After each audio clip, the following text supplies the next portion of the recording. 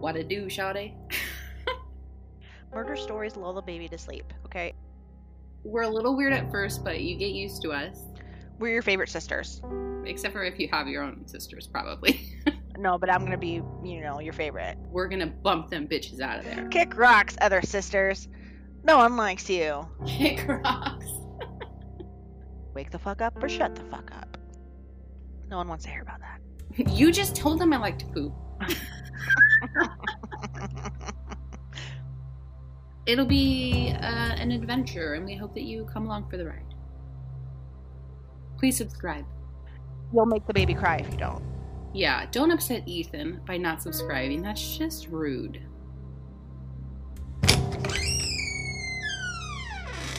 Welcome to Suspicious, A podcast with two sisters who are a bit obsessed with true crime, unsolved mysteries, extraterrestrials, and all things strange.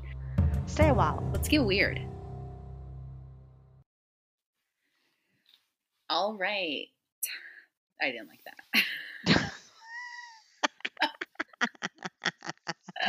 Hello, hi. What guys. it do? What it do, shawty? Welcome back to Suspicious. Hi, welcome. Hi. Hello. Hi. Murder story time. Murder stories. So, if you checked out our last week's episode, awesome for you, because they were great stories. If you didn't, you should check them out. We talked about, who did we talk about? Last time we talked about the Tupperware twins. Or not twins. Yes. Not twins. They're not Awkward. twins at all. Awkward. The Tupperware Tupperware. Tupperware. The Tupperware people. Twins. No, they're the Tupperwine wife and husband shooting team. Which would be very awkward if they were actually twins. Competitive shooters, I should say, because otherwise you might assume a different kind of shooting couple. Shooting couple, yeah. No. Competitive shooting. Awesome team. Yes. And then we also talked about Benjamin and Erica Seifert, who were a couple that did some crimes together. Good times. Shooting crimes. Didn't they do shooting crimes? Did they shoot? Because I thought you said that. No, I don't think they did they shoot? I don't remember. Knives were involved for sure. Knives Out. Have you seen that movie? It's great. I have seen Knives Out. I like it, actually. It's really good. Okay, so this week, what are we going to get into? This week is a viewer request story. Ooh. Our first request story. I also have another request story that I'm still researching. So if you requested one as well after our first podcast came out, you know who you are. I'm still researching that one. I don't want to spoil it. But this one was a request as well. And this is going to be on the disappearance of Alissa Turney. I don't know that I know this story, but I'll let you know for sure after you tell it to me. I didn't think I knew it at first, and then as I was doing my research, I realized I did know it. But anyway, So just before you start, if anybody has any other recommendations for stories that you want us to tell, please go to our Instagram and leave it in a comment, or you can email us at suspicious@gmail.com. And our podcast Instagram is suspicious_podcast. So go follow us on Instagram. Okay. Give us follows and likes. Yay. Don't forget to rate and subscribe. Don't forget to subscribe so you don't miss out on any of our cool stories and our awkwardness. Yeah. Because who doesn't love awkward stories? I think we're all a little awkward, you know? Okay. Let's get to it and go. Let's talk about the disappearance of Alissa Turney. So, Alissa Turney, I don't know why the last name's so hard for me to say. Alissa Turney was 17 years old in 2001. She is 5'4", 145 pounds. She has light brown hair with blonde highlights. She was a junior at Paradise Valley High School in Phoenix, Arizona. In 2001, she had a 12-year-old sister, 12-year-old half sister, Sarah. And she has three stepbrothers who were older.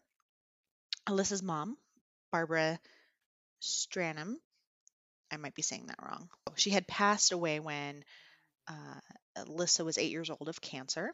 And her stepdad, Michael Turney, Sarah's father, and adopted Alyssa. So Sarah and Alyssa lived with Michael. Michael was a former sheriff's deputy and an electrician. Alyssa is described as a spirited teen with affinity for animals, affirmation with an affinity for animals and sketching. She had a steady boyfriend, John Lackman. She was like a good to average student in high school. She had a part-time job at Jack in the Box. Checking the books. It Two was not tacos, 2 tacos, 99 99 cents. cents. No inflation. It's been that way for Forever. forever. They're the best. Um, dude, I love side note. I love freaking egg rolls from Jack in the Box. Just saying. That's funny. I never get them. Oh my god, they're Side note on the amazing. tacos, though, when I was a vegetarian in high school, Mm-hmm. uh, well, when I decided to be a vegetarian, I had a coupon for 2 free tacos that day. The day I made the decision, and I was like, I'll start tomorrow. And I Damn got right. myself tacos. Okay. So on May 17th, 2001, this was the last day of her senior year. Alyssa was last seen at her home. Earlier that day, about 11 a.m., Alyssa went to the workshop class at school to let her boyfriend John know that she was leaving school early and that Michael was driving her. Michael reported to authorities that he had picked Alyssa up from school and that they had went and ate lunch and he had taken her home. He then went out to run errands and he returned and she was gone. Did it say why she was leaving school early? Like, did she Because he not was feel picking good her up. or? No, he was picking her up so they could go out to lunch together. Okay. That's what he said. Interesting. Sarah, Sarah, which is again Alyssa's sister, was out with her seventh grade class at a water park and had expected her father to pick her up. When they were done, she said that he forgot and she went to a friend's home. She called Michael and left him a message to let her know that she was at the friend's home. Sarah said that when he did finally pick her up, he said Alyssa wasn't answering her phone and he was worried. And he had asked Sarah to call Alyssa. After multiple attempts, there was still no answer. When they got home, Alyssa's room was a mess. This was unlike Alyssa, who kept her room normally very tidy. And when they tried to call Alyssa's phone, they found it in her room on a dresser, along with her house keys, all her clothing, her makeup, her hairbrushes, even her car was still at home. However, in her room, they found a note from Alyssa that stated she was running away to California and said, Sarah, you wanted me gone, now you have it. Now, it was not unusual for kids who lived in the area, Phoenix area, to want to run away to California. Um, and it was not that far fetched, as Sarah said, quote, California was this beautiful dream that many people lived here wanted, end quote, including Alyssa. She also said that, quote, she even wanted a white Jeep to drive around, just like Cher from the movie Clueless. Was there any, so in the quote unquote note that was left, um, she said, you wanted me gone, so now you have it. Was there any validity to that? Like, did Sarah say, like, they didn't get along or No. Um, like that was out of left field-ish? Kind of, yeah. Okay. From what I could tell, like I didn't see any stuff that was um, substantiated. Like they didn't have any fights or anything. I Okay. mean, they probably fought like sisters, but it doesn't, nothing like that. Um, let's see. They had an aunt who lived in California, and the girls even talked about going to California to see her, but Alyssa did not go over to her aunt's, so she wasn't found at her aunt's. James Turney, who was 27 at the time, is one of Michael's sons and Alyssa's stepbrother. He said that he had hoped to give both Alyssa and Sarah a place to stay after their mom's death. He believed that Michael was not treating the girls right and was afraid for their safety. So he was currently preparing to take the girls. James had spoken with Alissa a couple months before she disappeared, and she told him that she was afraid of her father and that she wanted to leave. But Sarah didn't come to stay with him either. She was reported missing on May 17th, 2001 by Michael. Sarah said that her father was being frantic about finding Alissa. He went from home to home looking for her, passed out flyers, and even traveled out to California multiple times throughout the years, telling everyone he was looking for her. Sarah remembers her father, quote, was always frantic about her, unquote. He, quote, always had to know where she was and what she was doing. He was very overbearing, but he wasn't that way with me, end quote.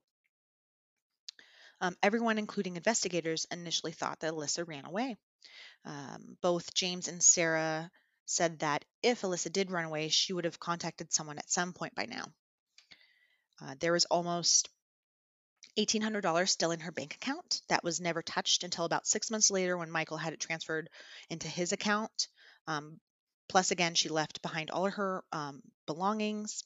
According to Sarah, she had never mentioned running away, and Sarah and Alissa were very close.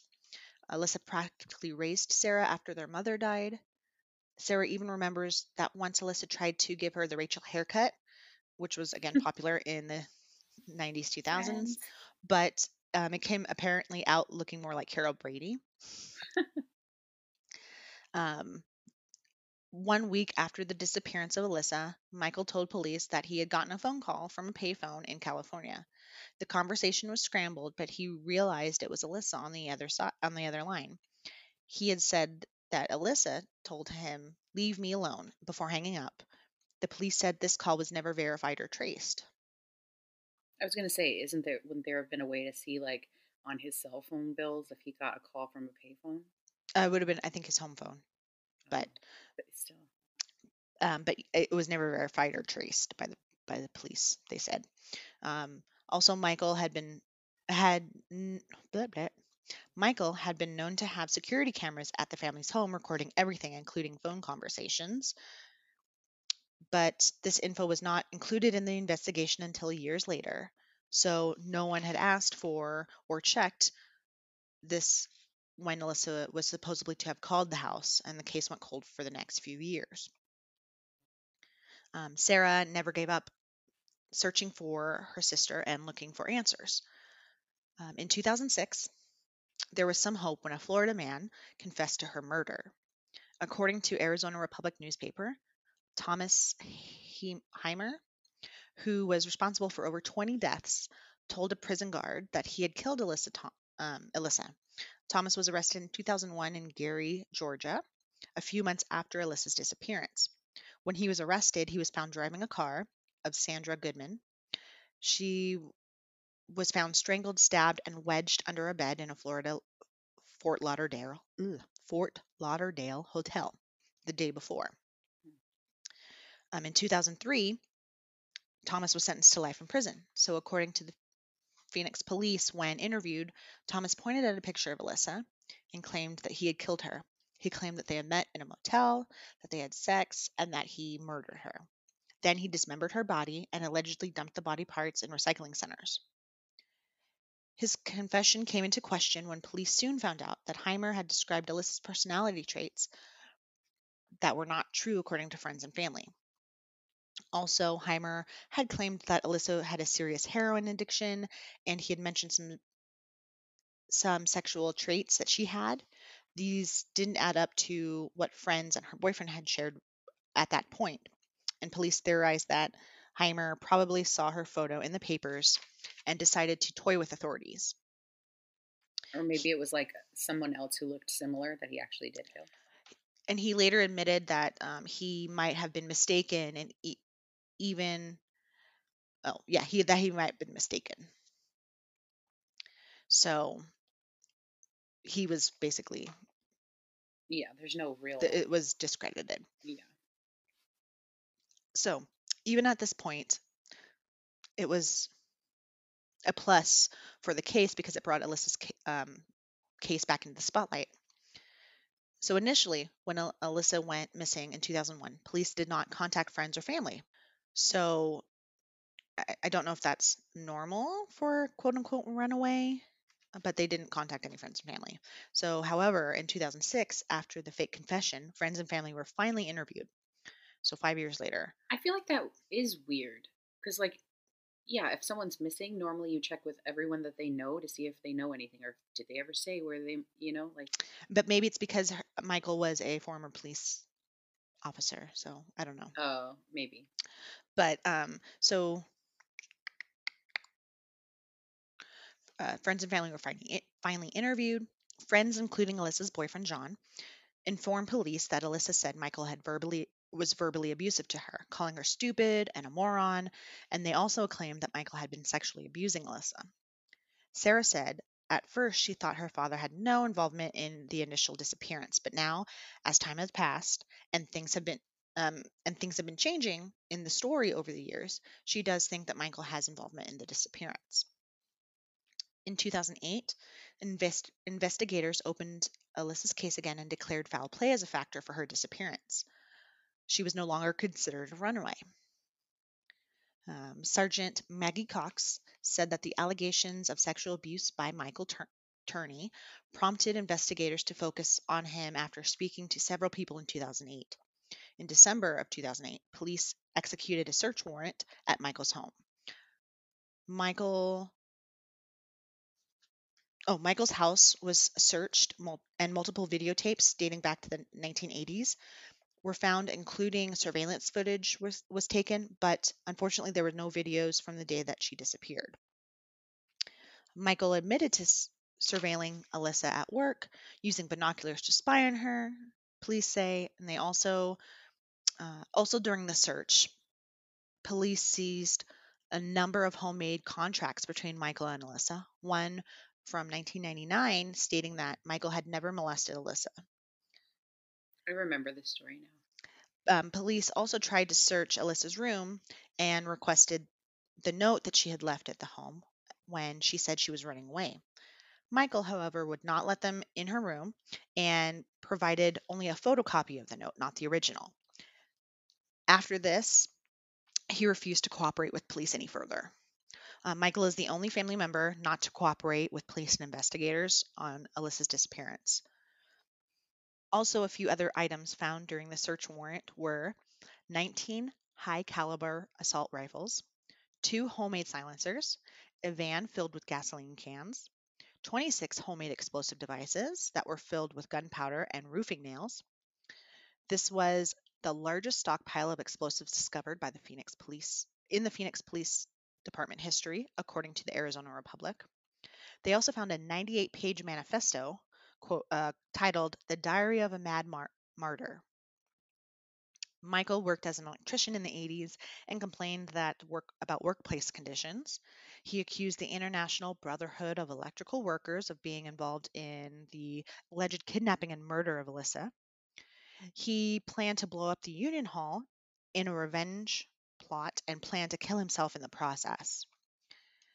So, Michael was arrested for the weapons, and in March of 2010, he decided to represent himself. Smart. Always great. Good decision. I I think feel it's like it's always the guilty ones that are like, I'm going to represent myself. I got this. I think has it ever worked out for anyone representing themselves? I mean, I'm sure it has. But in most cases. Well, because I feel like in most cases, it's people that are guilty that are way too confident in themselves. Like, this, I'm never going to get caught. And then they decide to represent themselves. So he decided to represent himself. And in court, he claimed that his writings were fictitious and not he was not physically or mentally capable of executing such a sophisticated attack against the Union Hall. Okay. So he ultimately pled guilty for unregistered pipe bombs and was sentenced to a max term of 10 years in federal prison.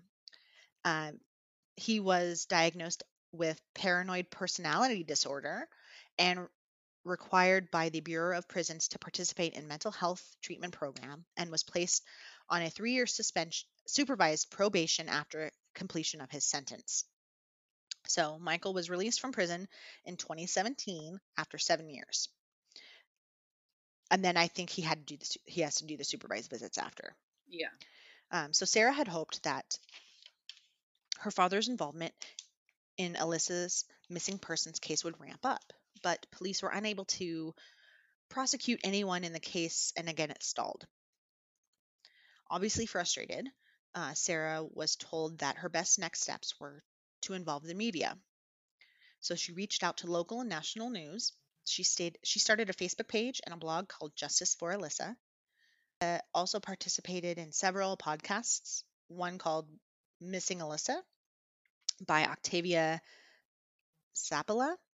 And on this podcast, Detective Stuart Summershoe, It's always the last names, man. always the last names, Detective Stuart Summershoe of the Phoenix Police Department, who worked on Alyssa's case for years, said it was the relationship between Alissa and Michael that shifted the attention from her as a runaway to foul play. Alissa apparently told her boyfriend, John, and other friends of disturbing info, some of Michael's constant surveillance of her and his need to control her. In 2017, a few months after her father's release, Sarah decided to meet with him for the first time in years. They met at a Starbucks and spoke for about an hour. Sarah had recorded their conversation, so good on her. Secretly, I'm assuming? Yes, I believe so.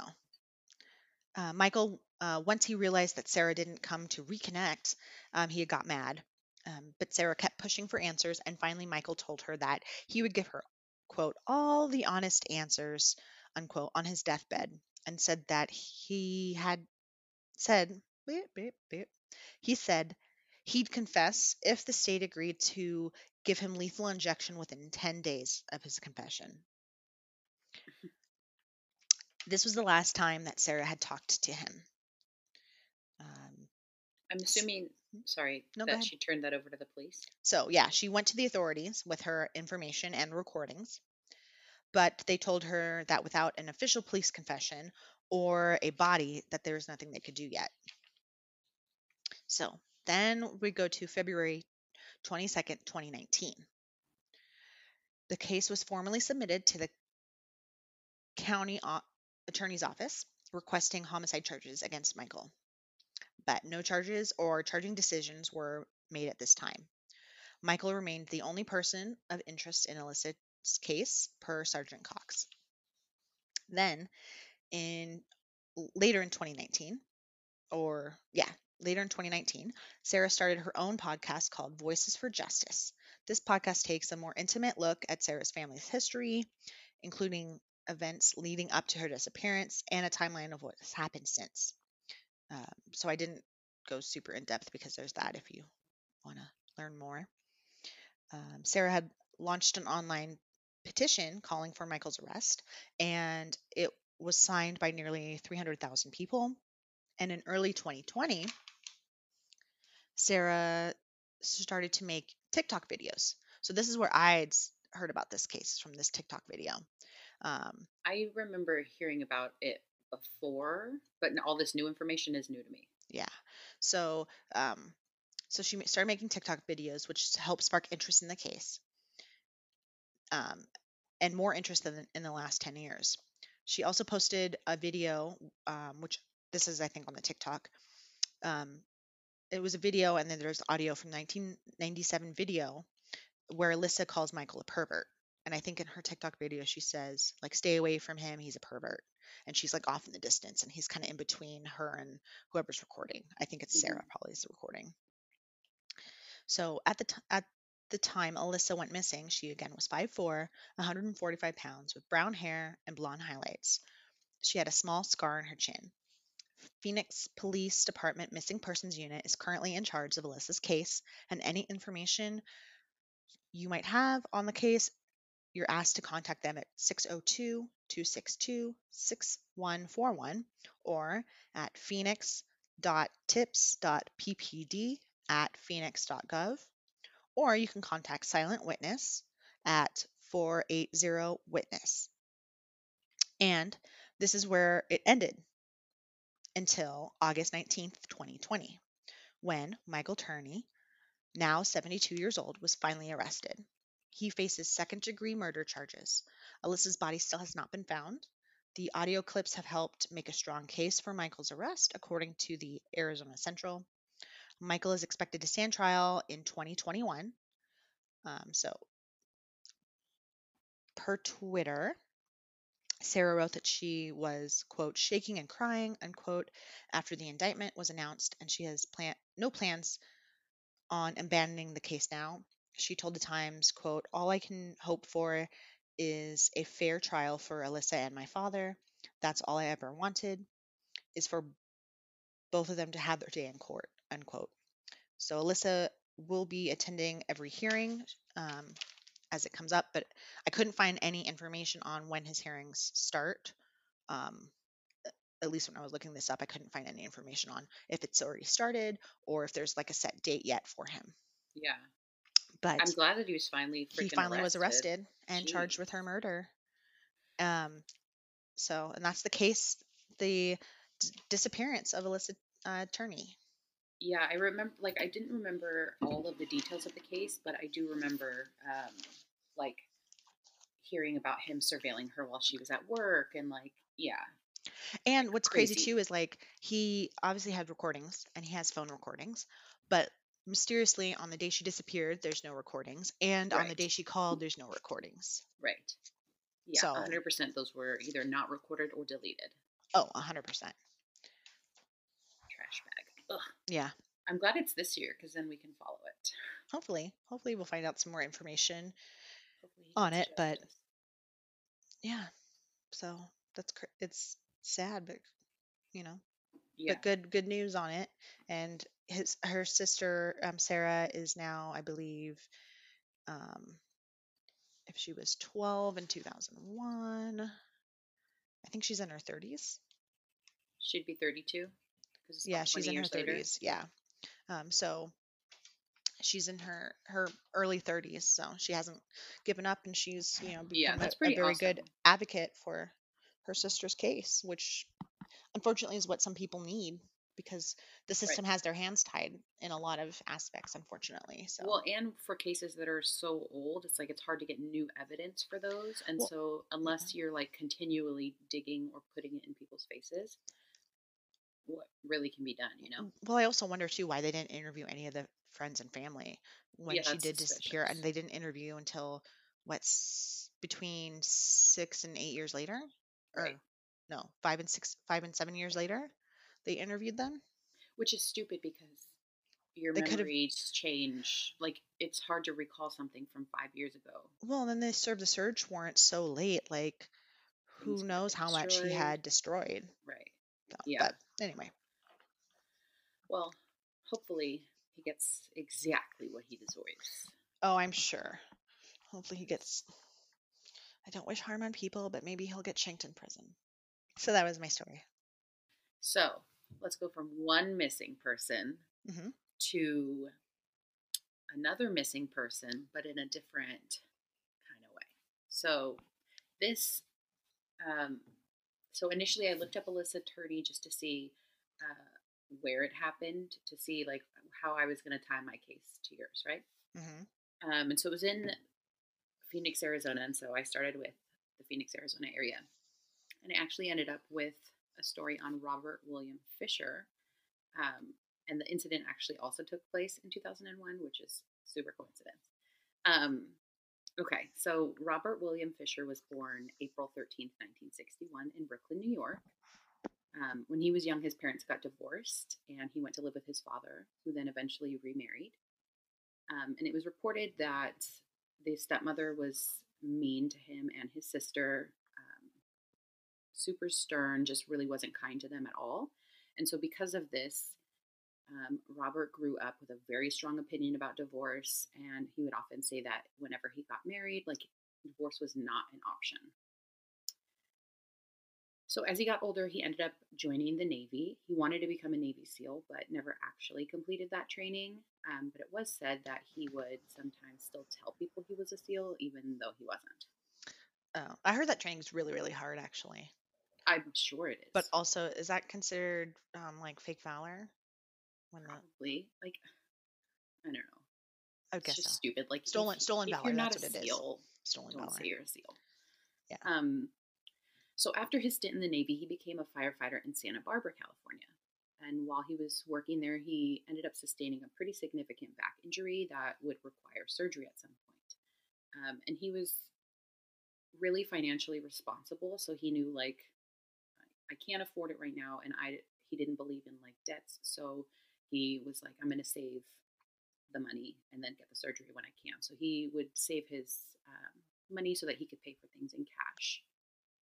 So during the time that he was in Santa Barbara, his sister, who was in Scottsdale, Arizona, introduced him to one of her really good friends, Mary Cooper, who was also in the Scottsdale, Arizona area, which is kind of described as the Beverly Hills of the Phoenix area.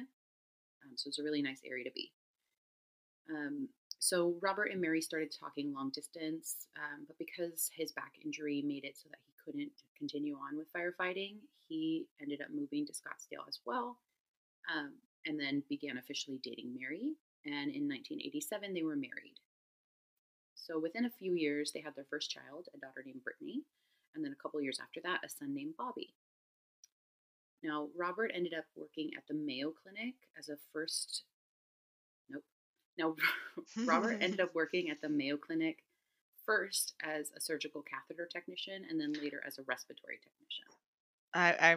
I'm gonna say probably not the best job as being a catheter technician. You get to stick things in people's pee holes all day, every day. Yeah, it's not a job I would want, but maybe he enjoyed it. I don't know. Um, so at the Mayo Clinic, while he was working there, that's really when he was stacking away his money so that he could have the back surgery, which he eventually did have. He was also an avid hunter, fisherman, and camper, and he would take weekend trips or sometimes even week-long trips to go out into the wilderness. Um, he would usually go hunting with the same group of men that had shared interest. But slowly they started not wanting to go with him anymore because he started acting stranger and stranger. One incident they reported was that they had shot an elk, and while they were gutting it, Robert was smearing the blood all over himself, like practically covering himself in the blood. And they kind of started to get the feeling that like he enjoyed the actual act of killing the animals more than just the sport of hunting. Yeah, that's definitely Real probably a little creepy. concerning to any hunter. Is like now he's bathing in their blood, so That's I don't know if awkward. I'm gonna want to go hunting with him again. Yeah. So they stopped going. Surprise. Rightfully so. So Mary, on the other hand, like stark contradiction, was super devoted to her faith and her belief in Christ and was heavily involved in their local church. Robert was too, but like not to the same degree. And so their children grew up in the church. Brittany was described as the sweetest, most outspoken girl, smart and dedicated to the church, and never afraid to talk about Jesus to anyone. And Bobby was a typical young boy who was very energetic and playful and always laughing and having fun. So while they generally had a good marriage, it was said that Robert was very controlling in their relationship, not in a yelling or angry way, but in a very like methodical, manipulative way. Can you hear Chevy's bell? I can hear Chevy's bell 100%. Chevy, stop scratching. Okay, so manipulative, methodical. Okay. So he was someone who was very analytical and you could like see the gears turning in his head while he was like actively thinking out how he was going to say what he was going to say.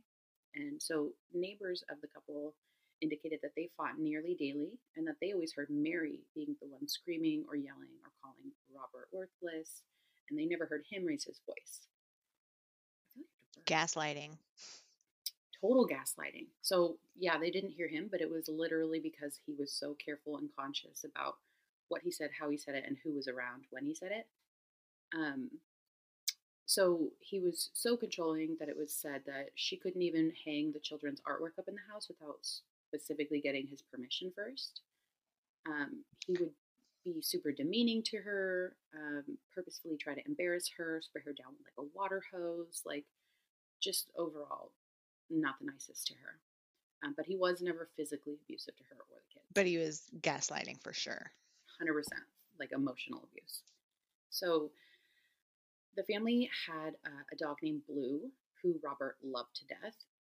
It was said that they had a dog prior to Blue as well, and was treated the same way. So he like talked super highly of the dog, treated it better, like showed more love to the dog than his own kids. So the dog was clearly his favorite part of the family. After the back incident he sustained while firefighting, he reportedly went to a massage parlor for some relief and ended up having sex with a massage therapist, as one does. And he confided in the people. Tugs. A little bit. He confided in the people at the church about it, and they urged him to speak to Mary, try to work through the situation. So he did.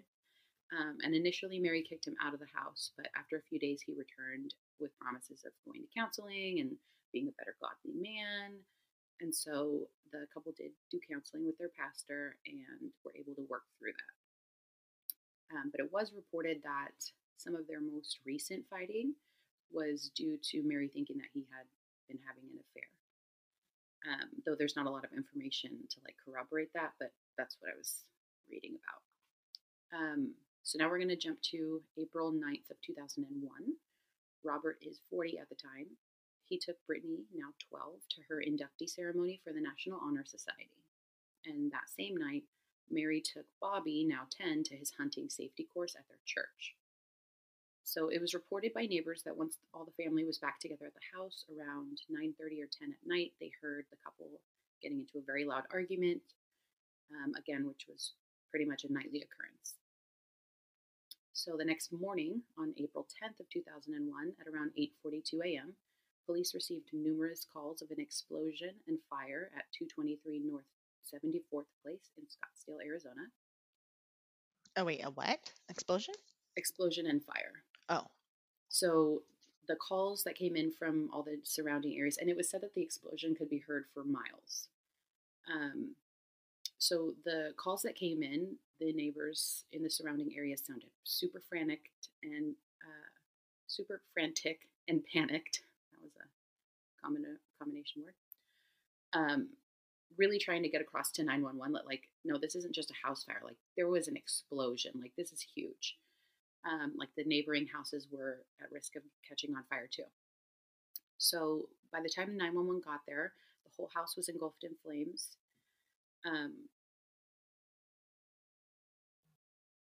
I skipped a part, but whatever. Okay. I was like, my brain's already thinking ahead, and I'm like, oh, I'm already gonna know what happened. I already think I like can formulate what's going on. I know. I always what you're gonna tell ahead. me. Did you want to place a guess? Yes. Okay, what's your guess? No, because I don't want to ruin the story, but you can cut this out. Why would it ruin the story? You could be wrong. But I'm probably not going to be wrong. But if I'm right, just cut it out when you put it in. Okay. Okay, what?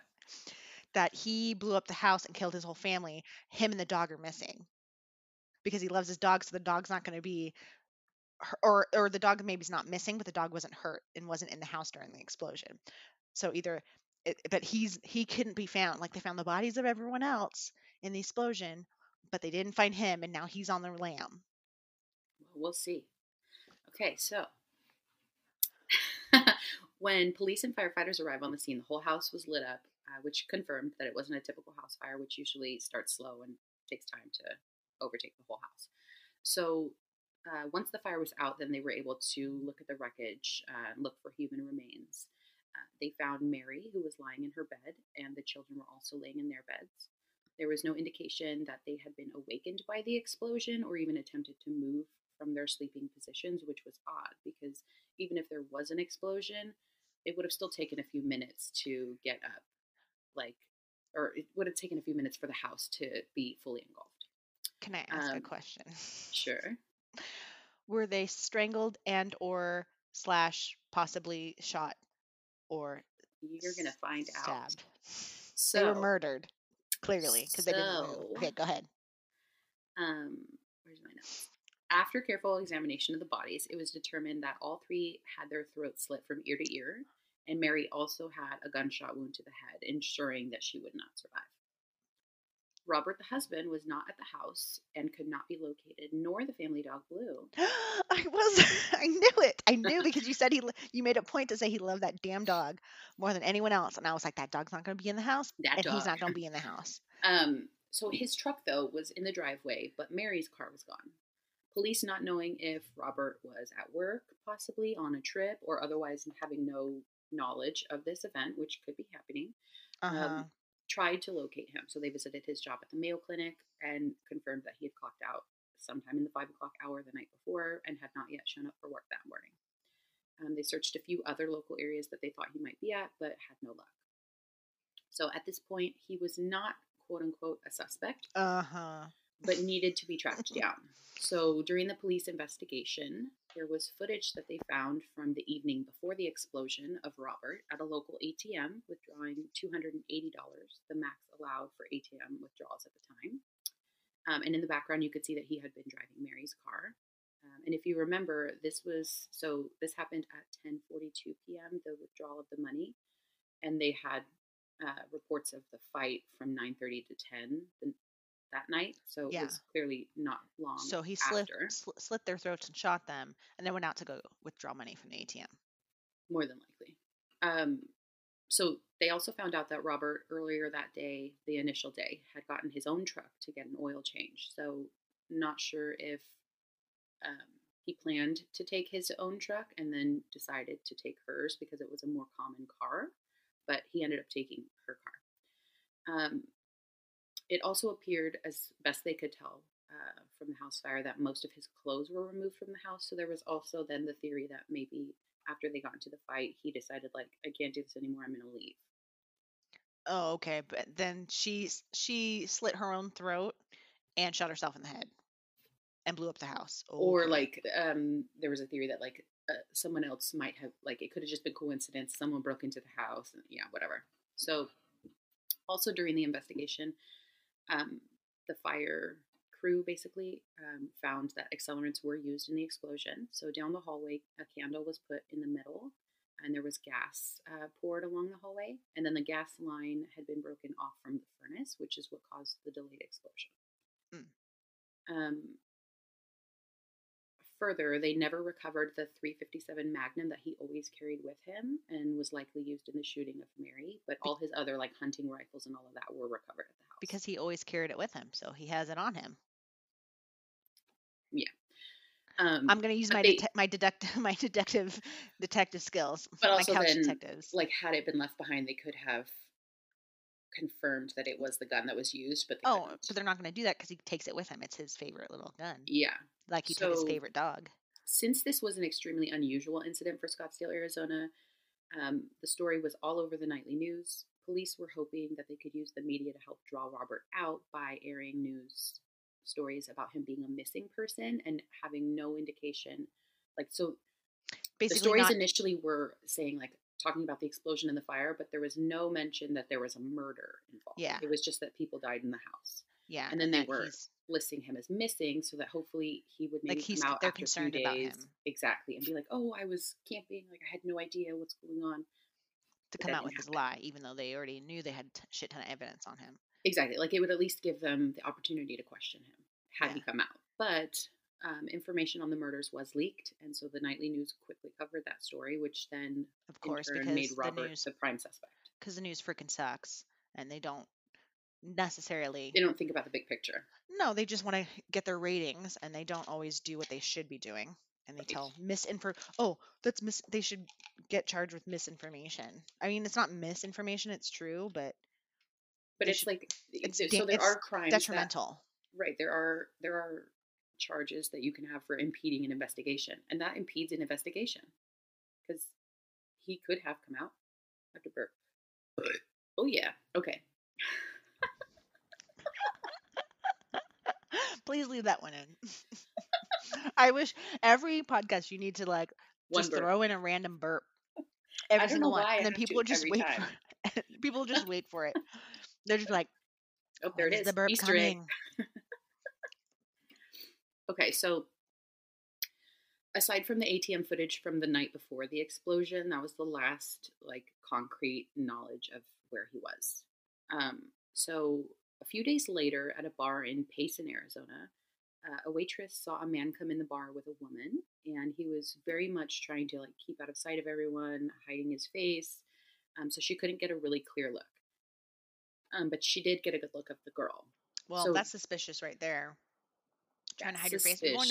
You're going, I use the titular line.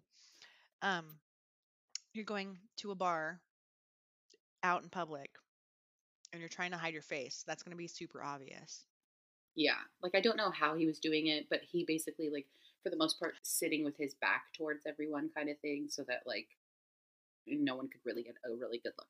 So the next day, though, not far from that bar, a local homeowner had received a knock on the door, and they answered, and it was a woman standing there saying that her boyfriend had just basically deserted her and she needed to call a cab. Um, Now, the description of that woman matched the description of the woman in the bar from the waitress. But again, it couldn't be confirmed that that man was Robert, or that, and that woman couldn't be located for them to Oh, I was going corroborate to say, either. they didn't like reach out to her and say, "Hey, is this a picture of your boyfriend? You don't know what he looks like." Did he hide his face from her the whole time they were They dating? they didn't get, yeah, they didn't get like any information on her to be able to locate her to confirm.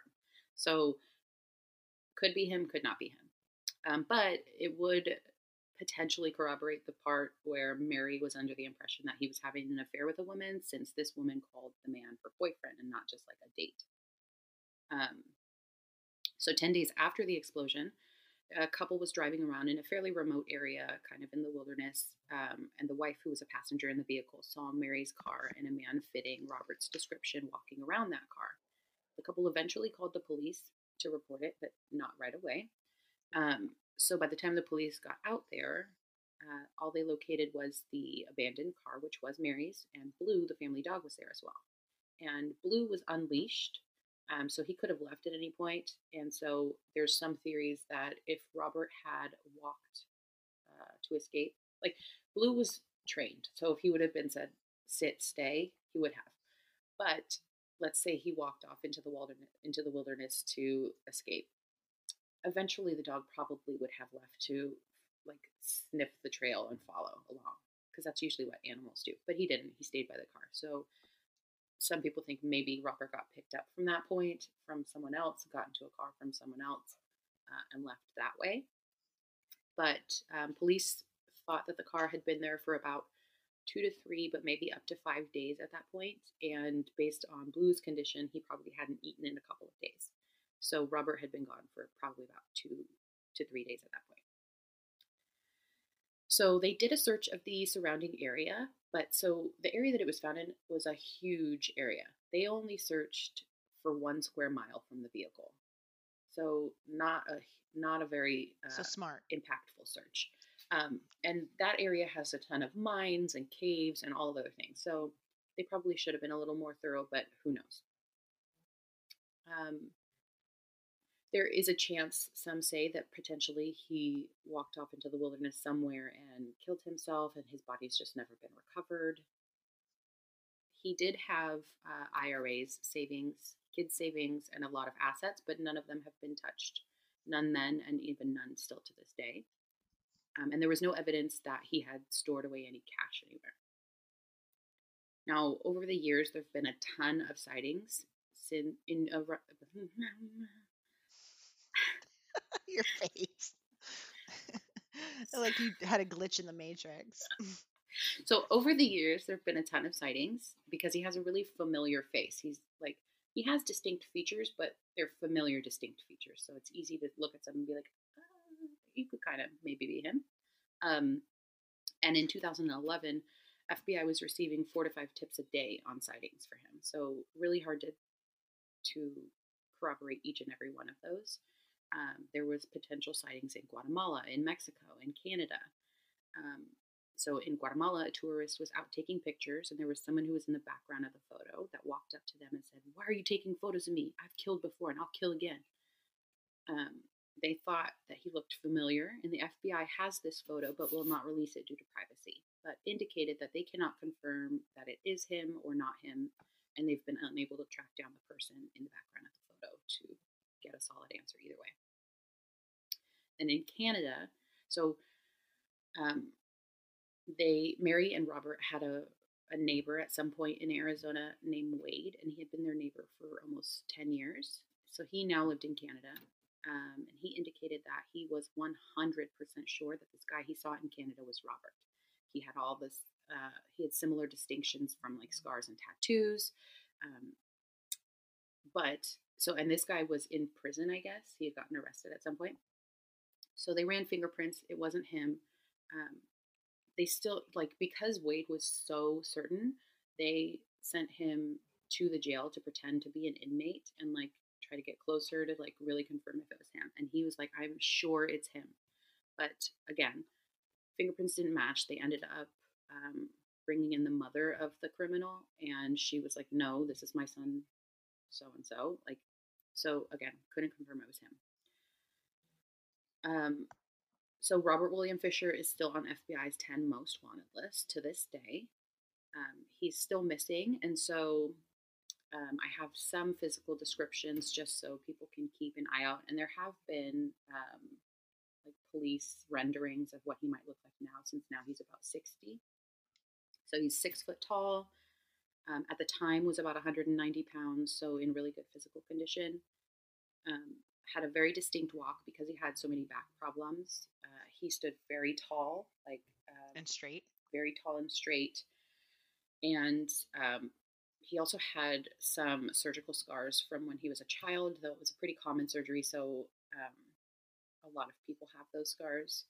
And his bicuspid tooth at the time was gold, although it could have been changed at this point. And his appearance could probably have changed too. He had somewhat of a prominent nose and kind of angular features, but we'll have pictures up on our Instagram so you can see. But that is the story of the most wanted Robert William Fisher. Give me his name one more time. Robert William Fisher. Hang on, I want to see what he looks like. Or what he did look like. Okay, so at the time he had really short hair, like buzz cut. Yeah. But again, so it's been 20 years at this point. Yeah. So he could have physically changed a lot. So, oh yeah, I see the age progressions too. Or at least they were trying. Yeah. And so even though he was really like controlling and manipulative and stuff like that, he treated, like physically and like financially, he treated his wife and his kids well. So it's thought that, you know, if he started a new life and ended up with someone else, that they might be like, oh, like this couldn't be him because like he treats me so well and stuff like that. But yeah, so if anyone out there even thinks that they might know where he is, go to the FBI. Like, yeah, the FBI apparently report his ass. This was, I don't know when this was posted, but it looks like, at least as of when this one was posted, they have a reward of $100,000 for information directly leading to his arrest. Yeah. So if you have any information on any most wanted or FBI case that they're looking for someone or looking for information, you can call 1-800-CALL-FBI or 1-800-225-5324.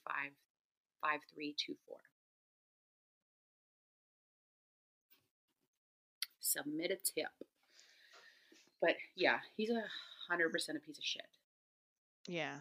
And I wonder if it's like he killed his family because he didn't believe in divorce. Like he was so anti-divorce because of what he went through as a kid. But like that's not a better solution, Robert. He'd be 57, I think. Oh, well, and that was in 2018. In 2001 he was 40, so he'd probably be 60 now, or about to be 60, depending on when his birthday. Yeah, he would, because it was April. Yeah. So he's about to be 60. I hope he died. You know, because your case had a little bit of like a bright, not a bright light, but you know what I mean? Like yours has a little bit of hope in the end because he finally is at least being brought to a trial to hopefully have justice served. So I'm hoping that one day somebody will turn in Robert William Fisher and he will be located and his ass will go to jail. Yeah, I don't think he would. I mean, obviously I don't know anything about him, besides what you just told me. But I don't think he would have just walked off and like killed himself. I don't think so either. I think he went to another country, Yeah. probably. Um, He probably headed, my guess would be heading south because south would be easier because Arizona is close to, the border. but who And knows? just he would Over have kept 20 traveling years, he could south. have been He could be anywhere. all over. He could be, right. yeah. He could be anywhere. He could be in some small town in the U.S. somewhere. Who knows? Yeah. So that's my story, and I'm sticking to it. I want to know more. I know. This is the hard part about unsolved cases. Is like, yeah, it gives you a little bit of hope that like maybe one day they'll get figure it caught out. for it. Yeah. But it's also like it's hard when it's been so long. So thanks for listening to our stories. Thanks for sharing that one. I haven't heard of that one before. I'm surprised. I watch a lot of murder stories. I'm surprised I haven't But seen. there's Maybe so many. Like I wonder what the statistic is of like how many murders occur every minute, like or every day across the U.S. Yeah. Well, this isn't really a good statistic, but it just says, according to the FBI data, the national murder rate held steady in 2019 at 5 murders per 100,000 people.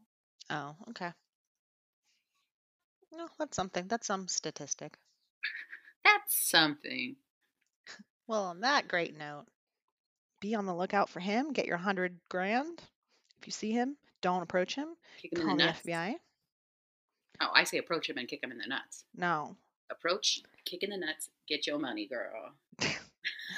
And on that note, check out our episode next time. Don't forget to rate, please. Subscribe if you like it. Yeah, give us some give reviews. us story suggestions. You can find us on Instagram at suspicious_podcast, or you can email us suspicious@gmail.com. SISPICIOUS, just like the title of the podcast. And we will see you next time. Bye.